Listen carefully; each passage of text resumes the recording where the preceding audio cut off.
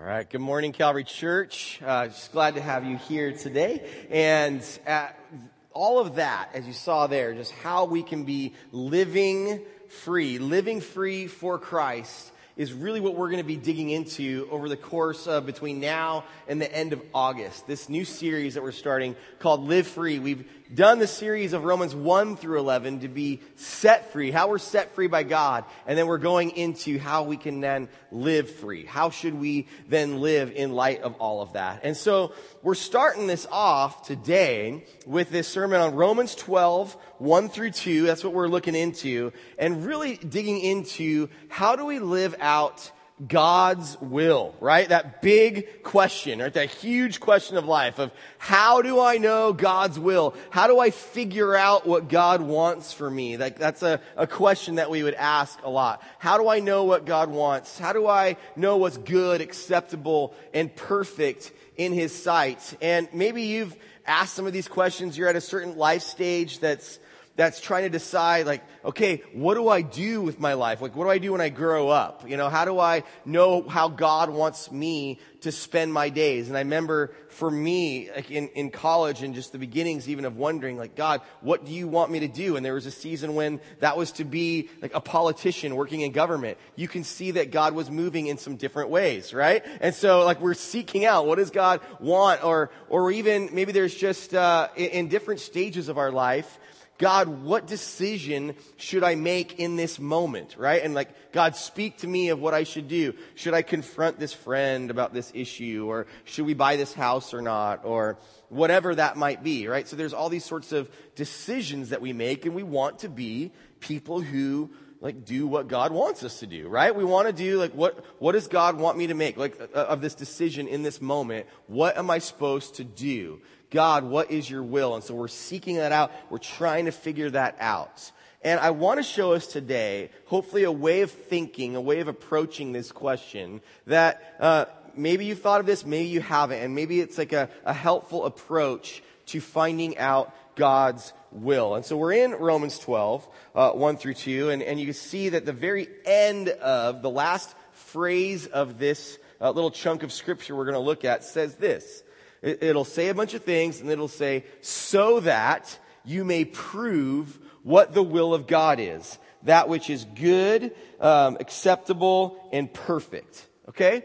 So all of what we're going to look at and talk about is so that you may prove what the will of God is. Okay? If you want the decisions that you make in life to prove God's will, to show God's will, to be according to God's will of that which is good, acceptable, perfect, all of that, okay, well then we'll look back and see then what does it say we should do. So we have some thoughts from that. And the first is found from the very beginning of this passage, and it is that God's will is found in His mercies, in His gracious mercies. That it starts with, therefore I urge you, brethren, by the mercies of God.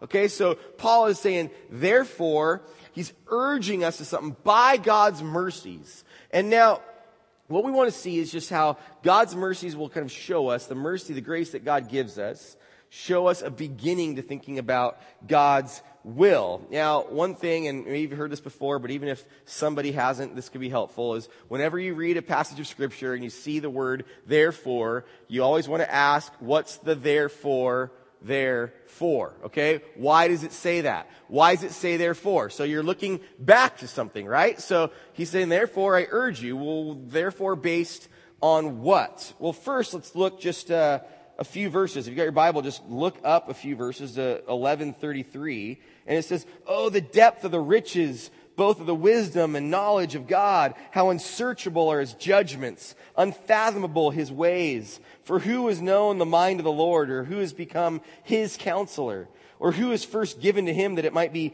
paid back to Him again? For from Him and through Him and to Him are all things. To Him be the glory forever. So that God's ways are huge. You will not ever be able to figure them all out. They're unsearchable. They're unfathomable. They're just, God's ways are beyond our ways. So therefore, I'm going to urge you about this stuff, okay? But also, I think that really this therefore, by the mercies of God, describes everything of Romans 1 through 11. So the whole Set Free series that we went through, looking at Romans 1 through 11, where we've looked at what is the gospel, where we've looked at our sin and God's wrath, the wrath that we deserve, and then where it says God's love for us, while we are still sinners, Christ died for us, that there is now no condemnation for those who are in Christ Jesus, that the Holy Spirit is given that would help guide us and give us power and strength to walk in God's ways, and that this is all a free gift. We're set free as a free gift. You can't earn it. So in light of all of that,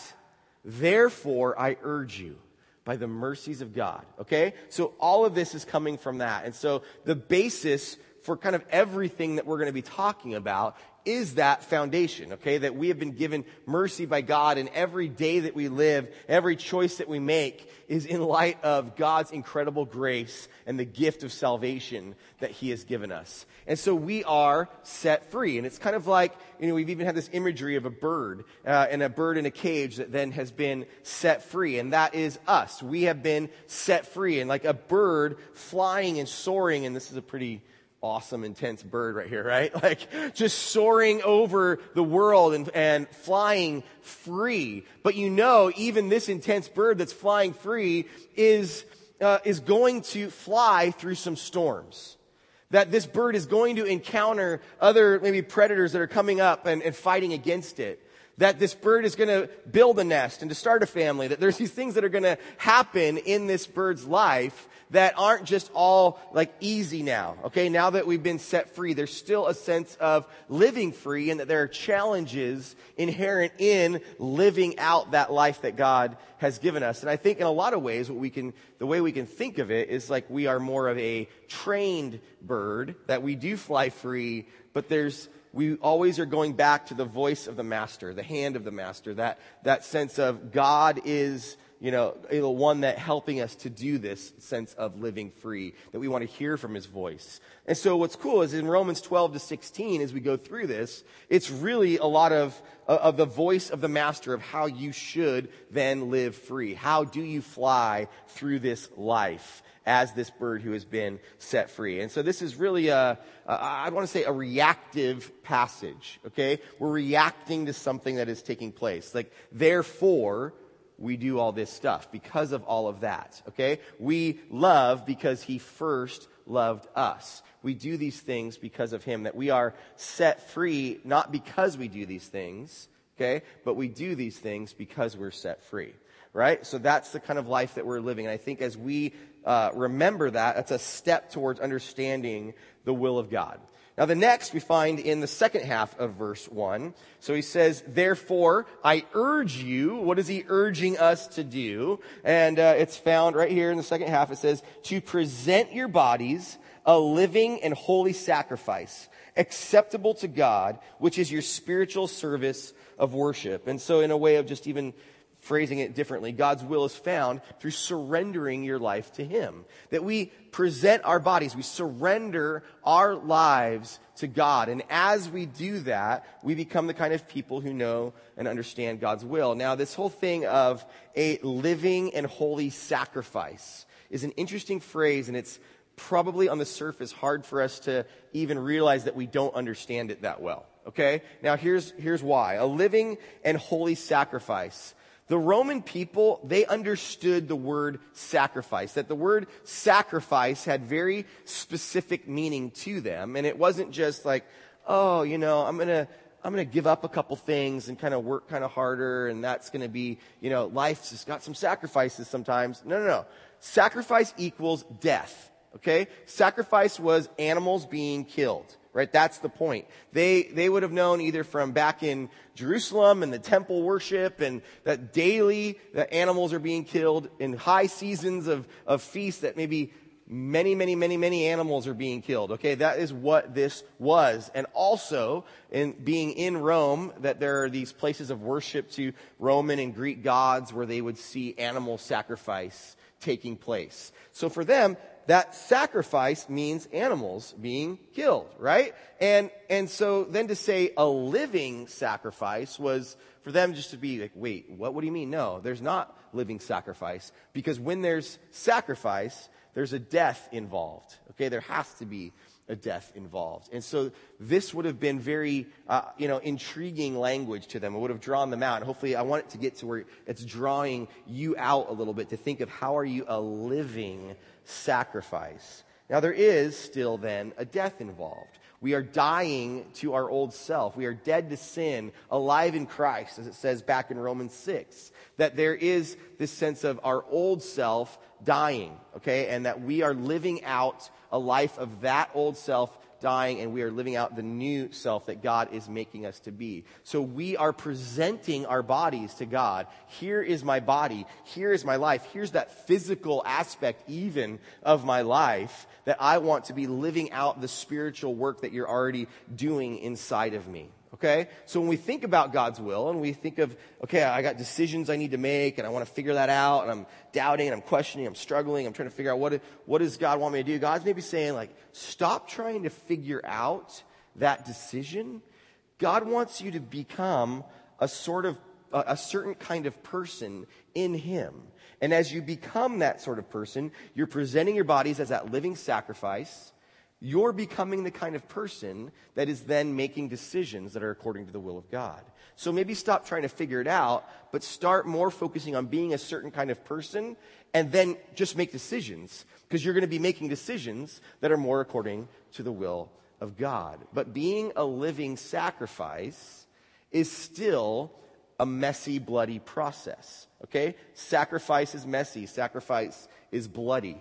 Okay? Now this is like that as we live free, as we live through that life of those challenges, those storms, whatever that we're coming up against. It doesn't mean it's easy. It doesn't mean we just got it all figured out, but we are constantly going through those processes to make us more of a living sacrifice. And then, even if we're still lost, if we're still confused, God gives us some great words just a couple chapters earlier. It's one page back in my Bible, Romans 8:26, where he says, in the same way, the Spirit also helps our weakness, for we don't know how to pray as we should, but the Spirit Himself intercedes for us with groanings too deep for words. And He who searches the hearts knows what the mind of the Spirit is, because He intercedes for the saints according to the will of God.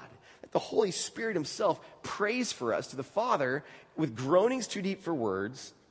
And the Spirit is always going to pray according to the will of God, right? So let's surrender that. Spirit, pray for me to the Father and pray to God and ask Him to help you with that when you are still confused.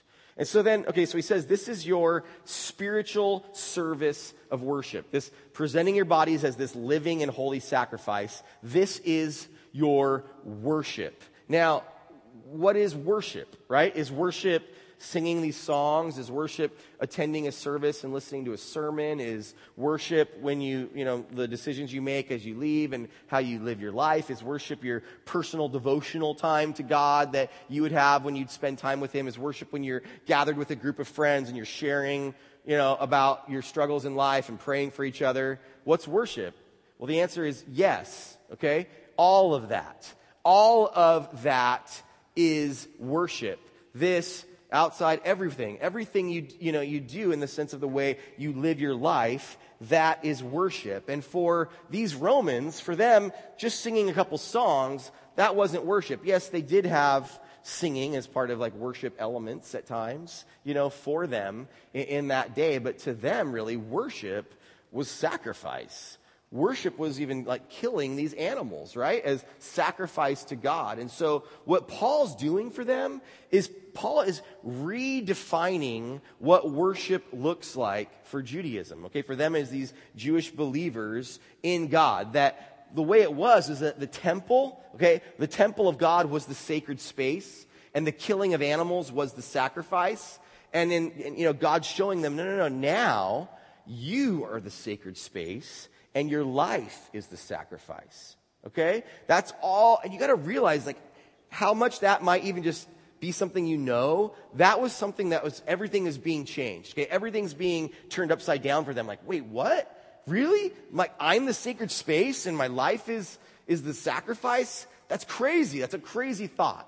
But even for us to just consider, how is the way that I'm living my life that living sacrifice to God? And in light of that, really, everything is sacred, right? There's this sense that everything is spiritual or has a spiritual effect in our lives. Like whatever we're doing, what we're doing right now is spiritual. As you walk out, that's spiritual. As you get in your car and drive, that's spiritual. As you get home and am I going to take a nap or am I going to do chores or what am I going to do, right? That's spiritual. Every decision, all of that affects us spiritually. It's all sacred. There's not this division as much as it was for them. And so for us, we want to consider our life and that everything we do, all of it matters.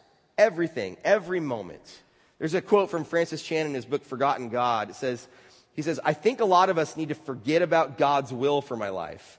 God cares more about our response to His Spirit's leading today in this moment than about what we intend to do next year.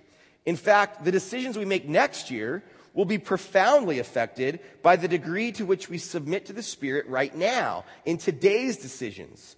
It's easy to use the phrase God's will for my life as an excuse for inaction or even disobedience. It's much less demanding to think about God's will for your future than it is to ask Him what He wants you to do in the next 10 minutes. It's safer to commit to following Him someday instead of this day. Okay, so that sense that it all matters, right? And as the way we live our life today will help us. As we live each moment for God today, that helps us to be the kind of person that makes godly decisions according to the will of God next year, all right? So that's kind of like where I want us to think about how this surrendering of our life to God helps us to be able to discover God's will. And then the next part that we'll look at in the next part of this passage is that God's will is found by growing into a more Christ-like person. And the way Paul describes that here in Romans 12:2, the very beginning of it, he says, do not be conformed to this world, but be transformed by the renewing of your mind. Okay, so here's the instruction that he has for us. So he's like, therefore, in light of all of that, I'm going to urge you to do this, to present your bodies as this living sacrifice. Well, here's some of how. Don't be conformed, be transformed by the renewing of your mind. Here's the how I want you to do that. And so it's really us growing into being a more Christ-like person. Now, how do we grow, right? How do we do this? How do we grow? He's got some thoughts for us, but what's interesting is that even here in this passage, there's some active roles that we have, like actions that we actually initiate and do, but then there's more of even a seemingly passive, kind of a more receiving role that we have in our growth, that we're receiving from God. God's doing that work in our life. And so what we need to really consider and take seriously is what or who do we receive from? What are we open to receiving from? Are we open to being conformed by the world or to be transformed by God? And so that's a huge effect in how we grow. And this whole thing of don't be conformed to this world, I want to help give us what I think of as like a more of a first century understanding of what it means to not be conformed to the world. And part of that, I'll tell a story of, we just went to Israel this last couple weeks ago, a big group of us, and it was an amazing experience, and I want to, what's cool about it, too, is it's not just seeing the sites where these things take place, where these great Bible stories take place, but it's also getting a better understanding of this first century culture and how they would have seen, the different writings that we would read now, how they would receive them. Now, one thing that we would do is that we would go and we hang out in some areas, just like when you think about when Jesus was ministering, most of it was on the north end of the Sea of Galilee. And these are just very simple villages where people would live, these Jewish people would live in these small villages. They'd either be fishing or, tending their crops or whatever that is. Very small villages, and they would, they didn't have, you got to remember, there's not, even, obviously there's not technology, but there's just not much. It's a very simple life. There's a small amount of people living in these simple homes, the family all together in just a few rooms, all gathered together, and there's this word insula, or community, family, that's what's most important. They would study God's word. God was central in the whole community, the worship and growing in their knowledge of God. And even, they'd go and go to synagogue for worship, and the reading of the Torah is the primary thing that matters in that, just hearing from God's word. And then at night, just sort of hanging out as it begins to get dark and enjoy a meal and sharing stories, from the older members of the community with the younger members of the family. And that's what life is like with God as central, and simplicity, family, all of that. And then that person, let's say a teenage boy or girl, put yourself in the mind of a teenage boy or girl in this culture, and then they have to leave their town of Capernaum, let's say, and they're walking down to Jerusalem for a feast season.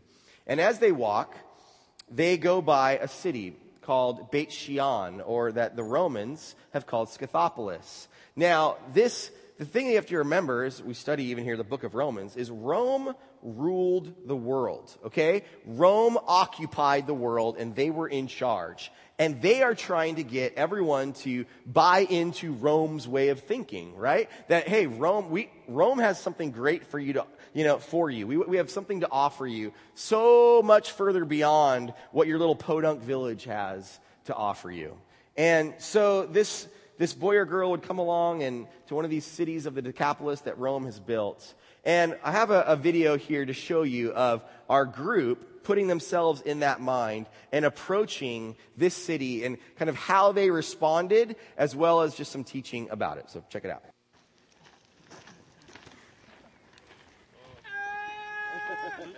Oh my gosh, that's crazy. Oh, is this Scythopolis? Yeah. Ah, I knew it. Wow. Theater, gymnasium, arena, running water. This is it. Oh, wow. Wow. Look at that. Welcome to Beit Shean, Scythopolis.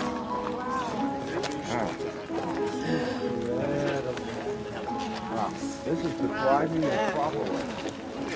None of the thriving. This is it. This is Scythopolis, as it's also called, as a theater, running water, stores for shopping, these sorts of things, all these enticements and allures, these like kind of this. Remember the steam bath at Masada? The bathhouse and all that. It has toilets with running water, and it's pretty incredible what you'll see. It's still pretty different than what we'd be used to, but what you have here is these people that live that simple life. That's why I wanted you to get in that mindset. The simple life of family, community, God as those core values of your way of living. But in has come Rome and has said, hey, we offer for you something that we would say is better. We offer you something, that, when the scriptures talk about being lured and enticed away from God, this is something that would have lured and enticed those people away from God to entertainment, to comfort, to, just a big party, right? Rather than family, or Orange County. That's really what I'd want to say even more, but yes, Las Vegas. And but we live in Beit Shean, right? That's where we live at home. We live in that land. And so the draw of compromise for us away from community, God, family is very real. And I think that this is a very similar enticement and temptation for us of what this place has to offer.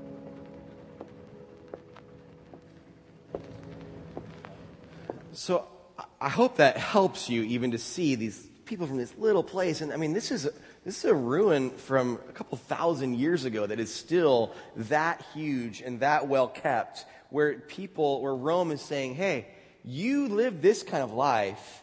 So when God says, don't be conformed to this world, this is what he's talking about. Don't be conformed to the Roman way of living. This life that has luxury, this life that has comfort, this life that has technology even, this life that is about entertainment and sports, all this stuff that Rome had to offer, because Rome wanted you to follow Rome and worship Caesar and not worship God. So if I can make that feel good for you, that's what we're going to do, right? And and it's all about power, though, and it's all about control. Where I think for us, what's crazy is we so much live in Rome, or Beit Shean, that we don't even realize we've conformed. We don't even notice that we've conformed to this world. But God says, remember what life is supposed to look like. Life is supposed to be about these core things of family, community, God, the scriptures, these sorts of, work. And so then we're lured away, we're enticed by the rest of that. And so hopefully that's helpful, because we don't want to just stay in the conformity that we are in. We're kind of like this beggar girl who marries a prince, and she's become a princess, yet she still goes out at night to eat from the trash piles, because that's the life that she always lived. We've forgotten who we really are, that we've been adopted as sons and daughters of the King of Kings of the universe. There's this Biola prof who adopted some kids from Cambodia, and these kids, they came to his home, and they're part of his home, but every time they go to leave the house, the kids would pack up all their stuff, like they had to take it all with them, because they hadn't realized what it meant to be adopted, that was their home now, that their life was different. And I think that is similar for us. We don't realize what it means to be part of God's kingdom, that no longer need to be conformed to the world. C.S. Lewis has an interesting quote, I think, about this. He says, "It would seem that our Lord finds our desires not too strong, but too weak. We're half-hearted creatures, fooling about with drink and sex and ambition when infinite joy is offered us. Like an ignorant child who wants to go on making mud pies in a slum because he can't imagine what's meant by the offer of a holiday at the sea. We are far too easily pleased." So that's that conformity. We've become so easily pleased by the enticements of this world that we don't care about being transformed by God. But then that's what he says. He says, be transformed. I want to transform you. Now again, you don't transform yourself. God transforms you, okay? Be transformed. God will do that work. Now it's interesting because we want to try to transform ourselves. And now our efforts in this kind of end up looking foolish and can end up being strange. An analogy for this is skydiving, okay? Skydiving is awesome. I highly recommend it. It's an incredible thing. It's almost magical. Now you might die, so it's just a little caution. But skydiving is amazing. Now, the thing about skydiving, though, that you need an airplane. You need a parachute, too. But, you could really skydive without it. But, you mostly need an airplane, okay? To survive, you need a parachute. But you need this airplane that will take you up into the sky, and you can jump out. Now, I could do all the things of skydiving right here. I could be like, okay, I'm going to jump. Whee! I arch my back and, look around, and This is what I did when I went skydiving, okay? Pretty much this, all right? But that's not skydiving, okay? It's ridiculous. Because we can't skydive on our own. We can do all the movements. We can do everything right. But it's not skydiving unless you go up in a plane and jump out. There's a power that the plane has that we don't have. And so that's kind of even in this thing of being transformed by God. We're reacting and moving to what He's doing. We can't do it ourselves. But when God has that power and takes us to it, then we are moving or reacting to what He is already doing in our lives, as He's shown us in the scriptures, as well as the way that we see Him working in the world today. So we are to be transformed by God. And now, how we're to be transformed? By the renewing of our mind. Okay? So this is the big thing that He has for us. Our mind is to be renewed. Okay, so what does that mean? How does our mind be renewed? Now, the renewing of our mind, the word for mind in the Greek is, what it means is practical reason, this place of moral consciousness, or the will. Okay? Our will. So it's interesting here where it goes on to say, so that you may prove what the will of God is, that your will, okay, your space for your morality, your reasoning in your life, that space needs to be renewed by God. And as that's being renewed, then you are a person that is more making decisions more according to the will of God, because your will is being renewed. And this whole thing of the renewing of the mind is interesting. It's actually, like for the Roman people, that was something that they would do, is a phrase that would be used. Renewing your mind was part of this sort of Greek Hellenistic way of thinking of higher learning and higher thinking, and that you'd be challenged by new thoughts and new people, and that part of what you would do regularly is to renew your mind, kind of open yourself up to new ways of thinking. Now, there's good parts of this and bad parts of this. I'm not talking about just open your mind to whatever, just let whatever come in, and that's okay. I want you to hear when I say this, that's not what I'm talking about, that there is significant truth and absolute truth in this.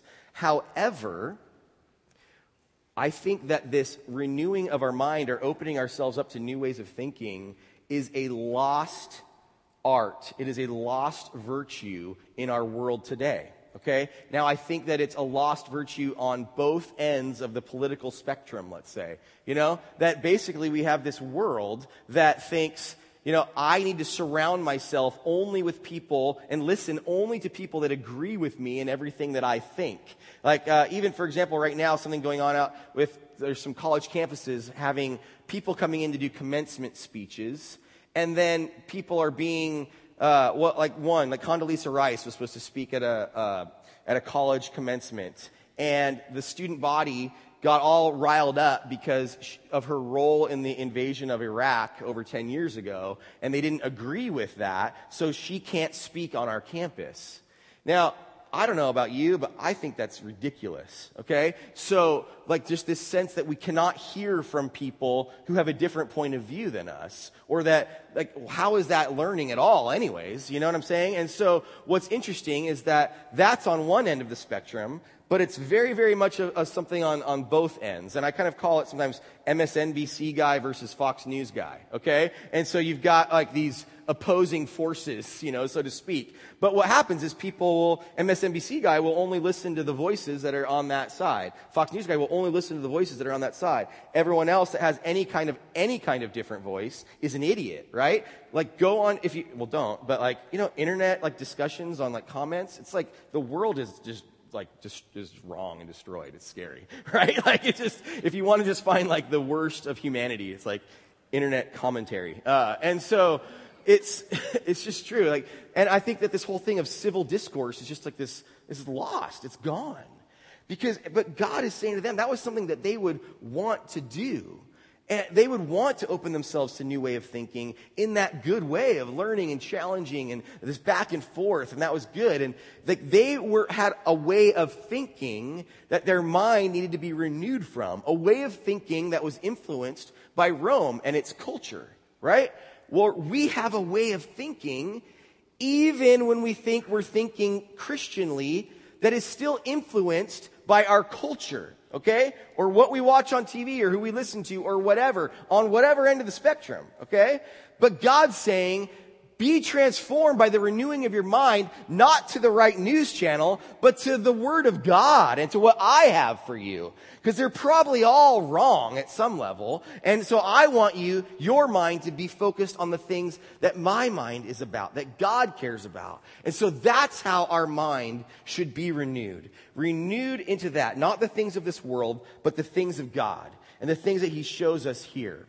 Now, I have a few scriptures even to show you that I think will help us with this. So just look on the screen and see some scriptures as it talks about our mind. Ephesians 2:3. Among them we too all formerly lived in the lusts of our flesh, indulging the desires of the flesh and of the mind, and were by nature children of wrath. So there's this whole thing where we often think of the indulgence of the flesh, but really here he's saying, hey, there's this indulgence of the mind even, that our minds are corrupted, our thoughts are corrupted. And then in Ephesians 4, just a couple chapters later, he says, but you did not learn Christ in this way. If indeed you have heard Him and have been taught in Him, just as the truth is in Jesus, that in reference to your former manner of life, you lay aside the old self, which is being corrupted in accordance with the lusts of deceit, and that you be renewed in the spirit of your mind, So here again, like that, this concept of being renewed in our minds is not only in Romans 12, okay? That there's this way of our minds having the lusts of deceit, lies that we think about ourselves for good or bad, and the lusts that we have adopted in our mind needs to be renewed. Philippians 3, for many walk, of whom I've often told you, and now tell you even weeping. So Paul's like really serious about this, that they are enemies of the cross of Christ, whose end is destruction, whose God is their appetite, and whose glory is in their shame, who set their minds on earthly things. Okay, so for our minds to be focused on earthly things is a big way of that, is that our appetite is our God. Whatever we want, whatever we want to consume, whatever it is, doesn't matter. Just what I want is what matters, okay? That's setting our mind on earthly things. The next chapter in Philippians 4, though, he says, finally, brethren, whatever is true, whatever is honorable, whatever is right, whatever is pure, lovely, of good repute, if there's any excellence, and if anything worthy of praise, dwell on these things. That's what we're supposed to be like spending the time of our mind and our reason and our will on, these sorts of things. And, we don't have time to like go through each one of those and what they mean, but I encourage you to do that, like dig into what does that mean to focus on what's honorable and pure and lovely and all of that. And then Colossians 3. Colossians 3 is this awesome passage that I really would want you to dig into more. The first 2 verses are up here on the screen, but Colossians 3 says, therefore, if you've been raised up with Christ, keep seeking the things above, where Christ is, seated at the right hand of God. Set your mind on the things above, not on the things that are on earth. Okay, and then it goes on, 1 through 17, it'll talk about some things like, it's the things that are of this world. It says, put aside anger, wrath, malice, slander, abusive speech, all of those sorts of things, lying to one another. And then it goes on into verse 13. It says, or 12 too, put on a heart of compassion, kindness, humility, gentleness, patience, forgiving each other. Like those are the sorts of things, okay? The things of the flesh and the things of God. And so set your mind on those things. That's what your mind is to be renewed to. So I encourage you to spend some time in Colossians 3 and just let that like soak in of how can my mind be renewed to this. But really also the renewing of our mind comes down to the work of the Holy Spirit. Asking the Holy Spirit to be working and transforming us, changing our minds to have a mind of Christ. And it's a long process. James Houston says the slowest moving thing in the universe is Christian growth, okay? So it's like this sense that this is going to take time. You are going to be flying through those storms of life. But that renewal, that process, God is doing that work in you, and it is going to be a lifelong process. So if we want to know God's will, right? You want to know God's will for your life. What should I do? God, what's your will? Again, like this sort of a thought of God, where's the X on the treasure map? Like I want to find the X. Help me find the X. Well, God says, no, become this kind of person. I'm transforming you into the kind of person that just knows where the X is. Because our hearts, our minds, are after the heart and mind of God. That's the heart and mind that God is developing in us. And then we will make those kind of decisions that follow what God's will would be. So again, it's less about knowing God's will, but being God's person. And so if you got your notes, hopefully you do, pull them out if you haven't already, because you can actually use them now. But like what you see on here is this little cloud chart thing, okay, on the back with worship. And I want us to consider your life as an act of worship, okay? So if worship of God is at the center of your life, then how can all of the rest of the parts of our life be worship, be that holy and living sacrifice? And how can you think through what parts of your life God is needing to renew or transform? And so even like I wrote on my little deal right here, just some answers like how I treat my kids, how I love my wife, how I spend my money, how much I pursue community over what for me is the comfort of isolation, how I consume entertainment, how I argue on Facebook, how I care for the lost and needy in my community, and how I lead the people I work with, you know? So, like, these areas, then, like, that's a life of worship. And then writing it down is one thing, but praying through God, transform that part of me. Transform and renew that part, you know, of me at work or of me with my family, whatever that is. And so that's what I want you to even spend some time right now just writing down. Like, write down some of those things that you can be praying through both today and just maybe on an ongoing basis of how God can be transforming and renewing that. So what I want you to do, if you don't have that paper, grab like the envelope or the card and a pen and just do your own thing somewhere. But just start processing this now. So go ahead. We're going to give you like a minute right now just to start writing those things down. Go for it. So as you can just continue to write, you continue to think of these things and kind of pray through these things even, you know, that it all matters, right? Every moment in our life is spiritual. Like, God wants to work in every moment of your life, from the mundane to the seemingly like very important and sacred. And so whatever that is, and what we see and what we hear and what we do in our hands and our feet, whatever that is, God wants to transform and renew that. And so as we have a chance now, we're going to be able to worship through singing, one part of worship. And as we do, there'll be people available at the prayer points to pray for you if you want to pray through some of this.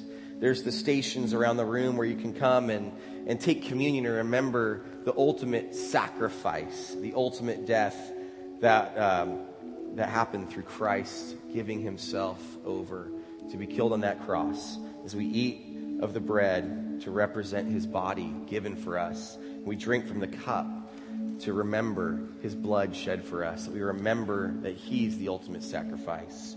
There's buckets at the stations as well where you can come to give of your offerings and to worship God in that way. That's an act of worship, of being a living sacrifice. So let me pray for us as we continue to process how God is working and transforming and renewing us. Heavenly Father, we surrender all to you, God. Every aspect of our lives, every moment, Lord. May you be transforming us, renewing us. Protect us from being conformed to the world, God. We love you.